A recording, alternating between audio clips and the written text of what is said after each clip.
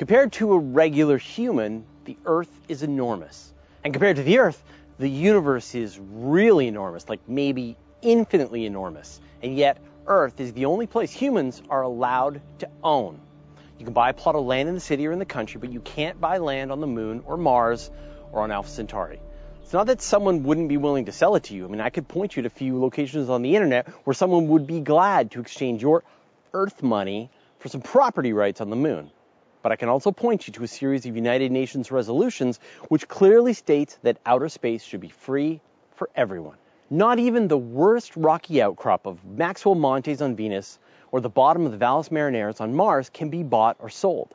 However, the ability to own property is one of the drivers of the modern economy. Most people either own land or want to own land. And if humans do finally become a spacefaring civilization, somebody is going to want to own the property rights to chunks of space. They're going to want the mining rights to extract resources from asteroids and comets. We're going to want to know once and for all, can I buy the moon? Now, until the space age, the question was purely hypothetical. It was like asking if you could own dragons or secure the mining rights to dreams. Now, just in case those become possible, my vote to both is no. But when the first satellite was placed into orbit in 1957, things became a lot less hypothetical. Once multiple nations had reached orbital capabilities, it became clear that some rules needed to be figured out. The Outer Space Treaty. Now, the first version of this treaty was signed by the US, Soviet Union, and the United Kingdom back in 1967. And they were mostly concerned with preventing the militarization of space. You're not allowed to put nuclear weapons into space. You're not allowed to detonate nuclear weapons on other planets. Seriously, if you've got plans and they relate in any way to nuclear weapons, just don't. Over the years, almost the entire world has signed on to the Outer Space Treaty.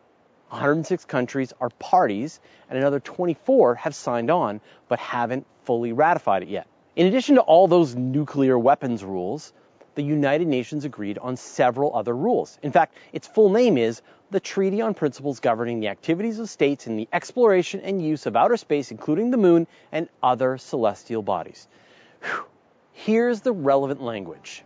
Outer space, including the Moon and other celestial bodies, is not subject to national appropriation by claim of sovereignty by means of use or occupation or by any other means. No country can own the Moon. No country can own Jupiter. No country can own a tiny planet off in the corner of the Andromeda Galaxy. And no citizens or companies from those countries can own any property either. And so far, no country is tied to. Seriously, space exploration is incredibly difficult. We've only set foot on the Moon a couple of times decades ago and never returned. But with all the recent developments, it looks like we might be getting closer to wondering if we can own dragons or a nice acreage on Mars. Perhaps the most interesting recent development is the creation of not one, not two, but 3 companies dedicated to mining resources from asteroids: Planetary Resources, Kepler Energy, and Deep Space Industries. Just a single small asteroid could contain many useful minerals, and there could potentially be tens of billions of dollars in profit for anyone who can sink robotic mining shafts into them. The 3 different companies have their own plans on how they're going to identify potential mining targets and extract resources, and I'm not going to go into all the details of what it would take to mine an asteroid in this video, but according to the Outer Space Treaty, is it legal? And the answer is probably. The original treaty was actually pretty vague. It said that no country can claim sovereignty over a world in space. But that doesn't mean that we can't utilize some of its resources. In fact, future missions to the Moon and Mars depend on astronauts living off the land, harvesting local resources like ice to make air, drinking water, or rocket fuel, or building structures out of Martian regolith. Now, mining an entire asteroid for sweet, sweet profit, it's just a difference of scale. In order to provide some clarity, the United States passed the U.S. Commercial Space Launch Competitiveness Act of 2015. This gave details on how space tourism should work and described how companies might mine minerals from space. The gist of the law is, if an American citizen can get their hands on materials from an asteroid, they own it and they're free to sell it. In a moment, I'm going to consider the implications of colonizing space, but first, I'd like to thank Richard, Daniel Pisanek, Angela Porter, and the rest of our 735 patrons for their generous support. If you love what we're doing, you want to help out, head over to patreon.com/universe today. As you know, SpaceX is planning to colonize Mars. Well, so far their plans include building the most powerful rocket ever built and hurling human beings at Mars hundreds at a time. Now, the first mission is expected to blast off in 2024, so this is quickly becoming a practical issue. What are the legalities of colonizing Mars? Will you own a chunk of land when you stumble out of the interplanetary transport ship and onto the surface of Mars? Right now, you can imagine the surface of Mars like a research station on Antarctica. If SpaceX, an American company, builds a colony on Mars, then it's essentially U.S. government property. Anything that happens within that colony is under the laws of the United States. If a group of colonists from China, for example, set out on their own, they would be building a little piece of China. And no matter what kind of facility they build, nobody within the team actually owns their homes. If you're out on the surface, away from a base, everything reverts to international law, so watch out for space pirates.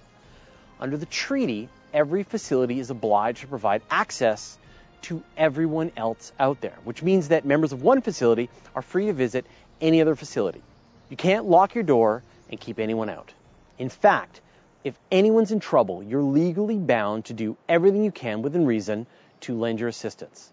The bottom line is that the current Outer Space Treaty is not exactly prepared for the future reality of colonization of Mars. As more and more people reach the red planet, you'd expect they're going to want to govern themselves.